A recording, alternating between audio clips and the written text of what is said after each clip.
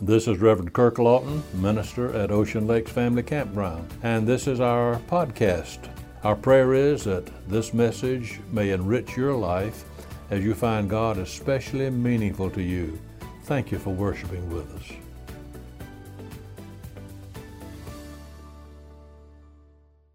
We welcome you this morning to our Sunday worship service from Ocean Lakes Family Campground in Myrtle Beach, South Carolina. The sermon subject today is the Valley of Adolescence. Reverend Lawton will be continuing today a series of messages on the general subject of personal growth.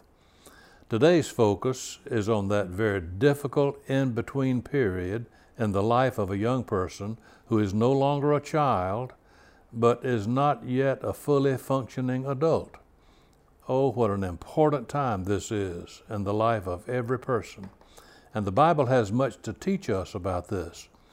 We'll be looking again at King David's life. This Old Testament account is found in 1 Samuel chapter 17. Whatever our age may be, we all have room for growth. And we pray that God will speak to our hearts in this message as we continue to grow in Him. James Dobson has described that period in our pilgrimage of life, which we call adolescence, as a time of indigestion, heartburn, and trauma. It is hard to tell for whom this audience of adolescence is most difficult, whether it's the adolescent himself or herself who's going through the emotional, physical, and relational upheavals as they move out of childhood, or whether it's more painful for the parents who suddenly realize that their child is not a baby any longer. Parents see now that their child is going to have to venture out into the world and face challenges of life unaccompanied by them. And so Dobson concludes that adolescence is a time of life that offers something painful for everybody. This is correct. Every stage of life has its own adjustments, but perhaps adolescence represents that period of life which has the most intense problems that we face. This is why it is so important that adolescents not slip up on us. What I said recently regarding childhood in a previous sermon is equally true with adolescence. Ignorance is not an asset. It is a liability. What we do not know does hurt us, and our Christian faith surely has something to help us to get through every difficult time in our life, including this very difficult transitional period that we call adolescence. I think it's important that we understand what we're talking about when we use the term adolescence. This does not refer to the awakening of sexual powers and awareness. The technical term for that is puberty. Adolescence, on the other hand, is that in-between stage when one is no longer a child, completely dependent on others for sustaining life, having all the playful privileges of childhood. At the same time, this person is not yet a fully functioning adult. The adolescent is still dependent on others for support, is still under others' control in many respects. And so we're talking about that trying in-between stage, the time between the dependency of childhood and the independency, or more accurately, the interdependency of adulthood. This is that terrible time when one is big enough to drive a car, but not old enough to get a driver's license. The period of adolescence has varied in length in different cultures. In primitive tribes, there was no adolescent period at all. One day, a boy would be playing around the village, and then that night he would be sent out on a hunt. If he survived, the next day he would be considered a part of the adult community. There was no in-between period at all. In our own civilization, however, things are quite different. We have devised the longest adolescent period in history. Although it is usually shorter, Yet there are times when adolescence can last up to 10, 15, or even 20 years in some cases. I have known students in the seminary and graduate school who were fully mature physically, but who were still under the economic dependence of their parents to put them through school. In terms of power, dependence, and the ability to make their own decisions, these people were not completely free. And so, to this degree, they were still somewhat adolescent. The problem then with adolescence is essentially this: how do we take the kind of relationship that has been appropriate for a parent and a child, where there has been provision and dependency, and how do we transform that relationship into one that is appropriate between adults? How do we change a relationship from being over/under to alongside?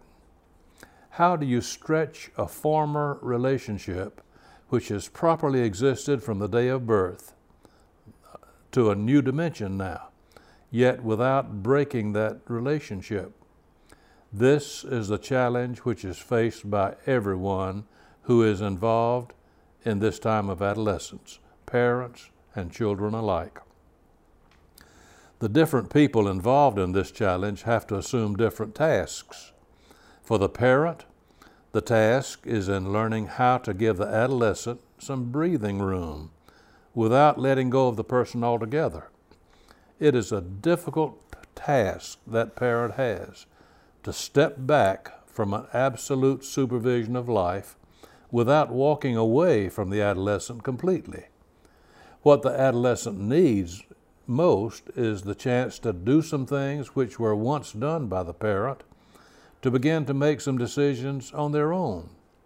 This is very difficult sometimes for overly protective parents to realize that the time has now come to begin making this transition. A teenager once said, "My mother hovers over me like a helicopter. I am 15 years old, but if I'm in the basement and if I sneeze, my mother's up in the attic and hears me sneeze, she turns into a long-distance runner. Next thing I know, she's standing by my side, panting, with a Kleenex in her hand, saying, 'Are you catching a cold, dear? Here, some vitamin C. Don't you think you'd better lie down and get some rest now?'" The adolescent deeply resents that kind of hovering. But what the adolescent doesn't realize is that there was a time in his life when that kind of attentiveness was absolutely crucial to his survival. How does a parent learn to shift gears and stop doing what at one time in the child's life was so absolutely essential, and now begin to give that same child more freedom and independence? At this point, a measure of distance becomes essential. Not total distance, but an increasing measure of distance. To step back, but not walk out on the relationship completely. That's the happy medium that parents must strive for. Now, what about the adolescent? For the adolescent, the problem is similar, yet different in some respects. Your challenge as an adolescent is to pick up what your parents have laid down, to begin to assume some of the responsibilities that your parents have gradually handed over to you, and to learn to walk in the larger world without walking away from your foundations. This involves something I was talking about recently in a previous sermon: learning who you really are, what your gifts and powers are, learning how the world works out there. It means learning to walk with courage out there by yourself, and yet not walking away from your sources that have been your foundations. And so the challenges of adolescence then are twofold. For the parents, it is learning how to step back without walking out on a relationship, how to let up without letting go. For the adolescent, it is learning how to pick up what is laid down, to walk out into the world without walking away from the wisdom that has brought you into existence. Oh, what a difficult challenge this is. Nobody ever said it would be easy, and I'm sure that no family has ever handled this task perfectly in every respect. This is certainly not the case with our biblical example of David, the king of Israel. The situation could have been handled much better there, but we can learn even from a negative example. And so, let's turn now to the scripture once again and see how what I've just said applies to David's situation. The 17th chapter of 1 Samuel is a classic example of the adolescent crisis, as a young man comes out of childhood and begins to do the things I've just talked about. David is obviously strong enough and big enough to carry much responsibility at this point in his life, but he is still under the authority of his father. He is at that terrible in-between stage, no longer playing in the sandpile, but rather he is now out in the fields tending sheep. 3 of David's brothers had enlisted with Saul to fight the Philistines. So one day Jesse says to his son, "David, I want you to go up there where your older brothers are fighting the Philistines, take them some food, and bring me back word on how things are going." And so David sets out on a mission under the direction of his father. But when David got to the place of battle, he was absolutely astonished to find the forces of Israel shaking with fear. He goes there with all kinds of adolescent idealism, but then he sees to his dismay the great king whom he had so much admired, King Saul, filled with terror and fear, as were his older brothers and all the army of the Hebrews. Why all this? Well, you remember perhaps. Across the way, there's this huge mountain of a man, sort of a combination of a $6 million man, the Incredible Hulk, and Superman, all rolled into one. This fella, named Goliath, came out from the other side every morning and every evening, and he challenged any Hebrew to come out and do battle on a one-to-one basis. He said, "Send out your best man. We will do the fighting, just the 2 of us, and we'll settle it without involving all the armies." Well, to David's absolute dismay, there was nobody on the Hebrew side to take up that challenge. There was a time when King Saul would have risen to such an occasion with relish, but now King Saul's courage had left him. His sense of security was gone, and therefore he was no longer capable of answering that kind of challenge for his people. And so here comes young David, fresh in from the fields, with all the typical idealism of most adolescents.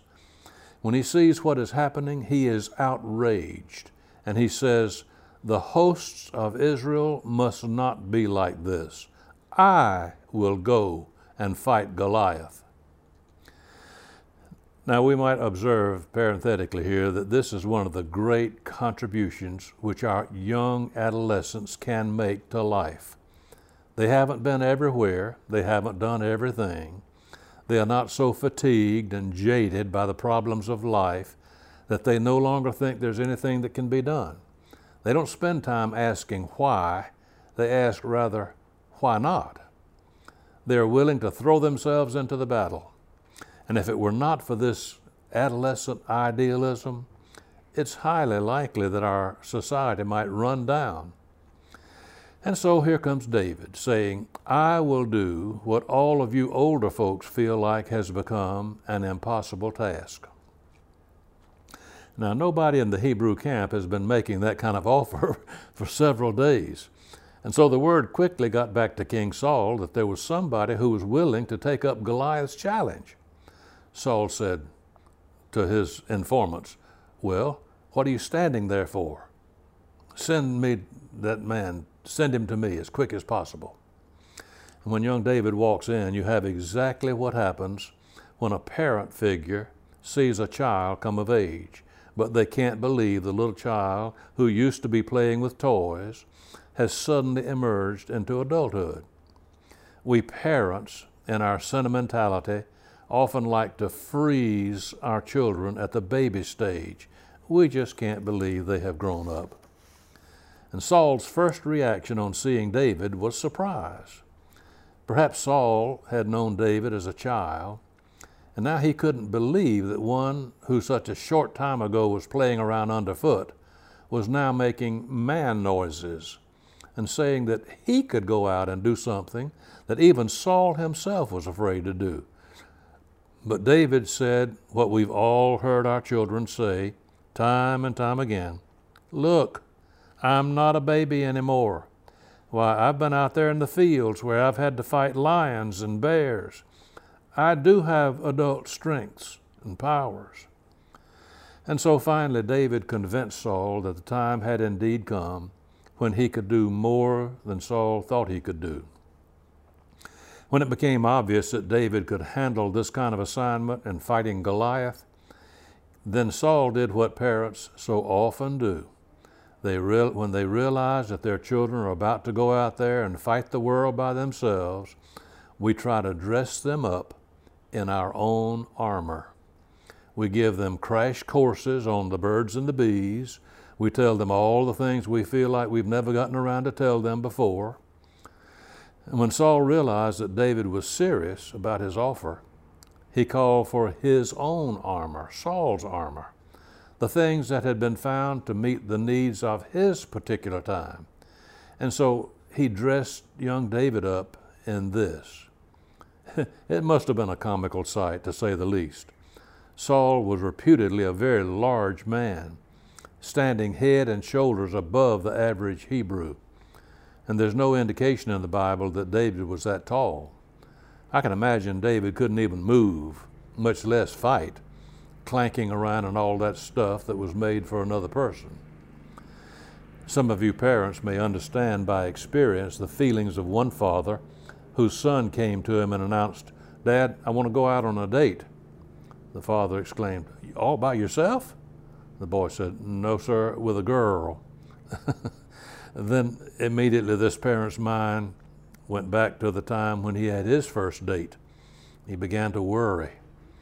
What will they do when they run out of things to say to each other? And if you're that parent, you probably think up all those silly questions like, what is your favorite color? What's your favorite record? What's your favorite food? Your favorite musical group? So forth. The problem is that when parents try to give their children adult armor, things that were good for handling a situation in another time, another era, then the parents are told right off what David had to let Saul know. Everybody has to find their own armor for themselves. Everybody has to go out and fight their own battles with the kind of instruments that they have developed out of their own uniqueness. You see, we can give our children certain foundations, traditions, and insights that we have found to have helped us, but we cannot come to conclusions for them. We cannot do their believing for them. We cannot paste our convictions on their foreheads. When the Bible talks about training up a child in the way he should go, this means the directing of a child, giving him a feel for life. It is not our saying, "Here, I'm going to photocopy the things that have worked for me. You take them just like I did, and they'll do exactly the same for you." Oh no. The truth is that life moves on. It is not a treadmill. The era in which my son is going to have to fight his battles is different from the era in which I had to fight my own adolescent battles. He's going to have to make his own slingshot and rocks rather than use exactly the same kind of armor I have put together for my needs. To realize this, to let them go, and to aid them in the forming of their own weapons is a most crucial task for the parents of adolescents. Khalil Gibran, writing in his book, The Prophet, says to parents about children in these words, "You may give them your love, but not your thoughts, for they have their own thoughts. You may house their bodies, but not their souls, for their souls dwell in the house of tomorrow, which you cannot visit, not even in your dreams. You may strive to be like them, but seek not to make them like you. For life goes not backward, nor tarries with yesterday. You are the bow from which your children as living arrows are sent forth. The archer sees the mark upon the path of the infinite, and he bends you with his might, that his arrows may go swift and far. Let your bending in the archer's hand be for gladness, for even as he loves the arrow that flies, so he loves the bow that is stable. Wise words from Gibran. The bending of ourselves so that we can send our children out, not with our armor, but with the slingshots and rocks of their own choosing. This is the great challenge of parenthood. And the great challenge of the adolescent is to do his homework well. He is to go deep within himself and discover the gifts that are there, and then with fear and trembling for us all, to go out to do battle with the Goliaths of life, using the beliefs and wisdom received from the past, but to do it in his own way and in his own style. And so it was that in that crisis moment, Saul was willing to take back his armor and to trust young David, though he didn't understand him. Surely there was tremendous tension and anxiety all around as David, with that which he had chosen, ventured out to meet Goliath. Taking with him the foundations of the past, David walked into the future. He did not walk completely away from what he had been given, as he obviously had taken the faith of his father and had made it his own faith. King Saul, David's brothers, and all the army of the Israelites, as they watched young David go forth that day to fight Goliath, oh, how their hearts must have almost stopped. To see your children walk into the future that you don't understand, armed with the slingshot they have devised, takes a tremendous amount of courage to step back, to let them go, and give them the freedom to fight their own Goliaths. But in spite of all this fear and anxiety, there's no way around this valley of adolescence. If we don't let our children go, if we keep the ties, then our children remain emotional cripples all their lives. If they're not given the opportunity to pick up the principles laid down for them, then they can never become the fully functioning adults that God intended them to be. Yes, this involves great anxiety and trauma for everybody, all concerned. But if we don't take the risks, then we never set the stage for the development of the kind of person that we later see in King David's life. I want to conclude the message this morning by sharing with you two letters or two statements which seem to me to be excellent summaries of what I've been saying this morning. The first of these is written by Alan Payton in relationship to his own son. These are his words. I see my son wearing long trousers. I tremble at this. I see he goes forward confidently. He does not know fully his own gentleness. So go forward, eager and reverent child. See here, I begin to take my hands away from you. I shall see you walk carelessly on the edge of the precipice, but if you wish, you shall hear no word come out of me. My whole soul will be sick with apprehension, but I shall not disobey you. Life sees you coming. She sees you come with assurance toward her. She lies in wait for you. She cannot but hurt you. Yet go forward. Go forward. I hold the bandages and the ointment ready. And if you would go elsewhere and lie alone with your wounds, I shall not intrude upon you. If you would seek the help of some other person, I will not come forcing myself upon you. If you should fall into sin, innocent one, that is the way of this pilgrimage. Struggle against it, not for one fraction of a moment concede its dominion. It will occasion you grief and sorrow. It will torment you, but hate not God, nor turn from him in shame or self-reproach. God has seen many such, and his compassion is as great as his creation. Be tempted and fall and return.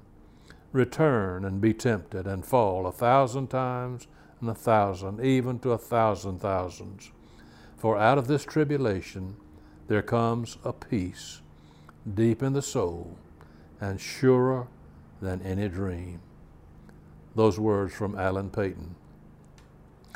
The other letter I want to share with you is one that was first given to me by a friend of mine whose name was Harold Bergen. This was written by a parent to a son. This is the letter. This is the most important letter I have ever written to you, my son, and I hope you will take it as seriously as it is intended. I have given a great amount of thought and prayer to the matter I want to convey to you, and I believe I'm right in what I've decided to do. My son, for the past several years, you and I have been involved in a painful tug of war. You've been struggling to free yourself from my values and my wishes for your life. At the same time, I have been trying to hold you to what we both know is right. Even at the risk of nagging, I have been saying to you, go to church, choose the right friends, make good grades in school, live the Christian life, prepare wisely for your future, and so forth. Son, I'm sure you have gotten tired of this urging and this warning, but I have wanted only the best for you. This was the only way that I knew to keep you from making some of the same mistakes so many others have made. However, I have thought all this over during this last month, and I believe that my job as your parent is now about finished. Since the day you came into our home, I have done my best to do what was right for you. I have not always been successful. I have made mistakes, and I have failed in many ways. Someday you will understand how difficult it is to be a good parent, and perhaps then you will understand me better than you do now. But there is one area, son, where I have never wavered. I have loved you with everything that is within me. There's no way to convey to you the depth of my love for you through these years, and that affection is as great today as it has ever been. It will continue to be there in the future, although our relationship will change from this moment.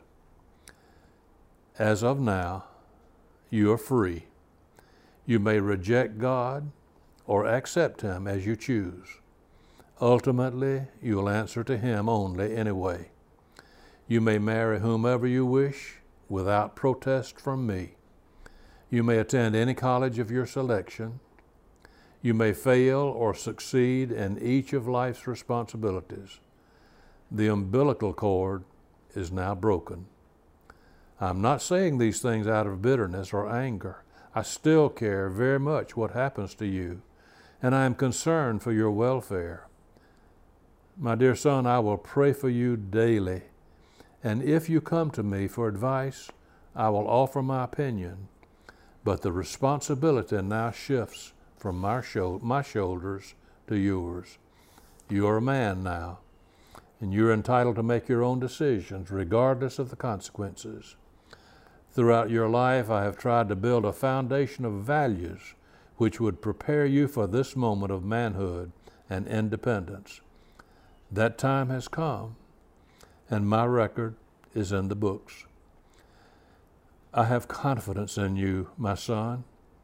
You are gifted and have been blessed in so many ways. I do believe God will lead you and guide your footsteps, and I am optimistic about your future. Regardless of the outcome, though, I will always have a special tenderness in my heart for my beloved son. The stage of adolescence does bring pain to everybody involved. James Dobson is right when he says that it is a time of indigestion, heartburn, and trauma, but it can be dealt with successfully. Yes, you can go through the valley of adolescence and on to the light on the other side. Let us not forget, though, that in order to do so, everybody involved faces a challenge. For the parents, it means learning to let up without letting go, to step back without walking out on the relationship. For the adolescent, it means learning to pick up what is being laid down and to walk forward without walking away from the wisdom that can come from parents. May God give us all courage, like David of long ago, to face this challenge, and then claiming the promise of Scripture that I can do all things through Christ who strengthens me, to grow into the kind of persons our Lord would have us all to be. Would you pray with me? Our Heavenly Father, give us the serenity to accept the things we cannot change, the courage to change the things we can, and the wisdom to know the difference. Through Christ Jesus our Lord, we pray. Amen.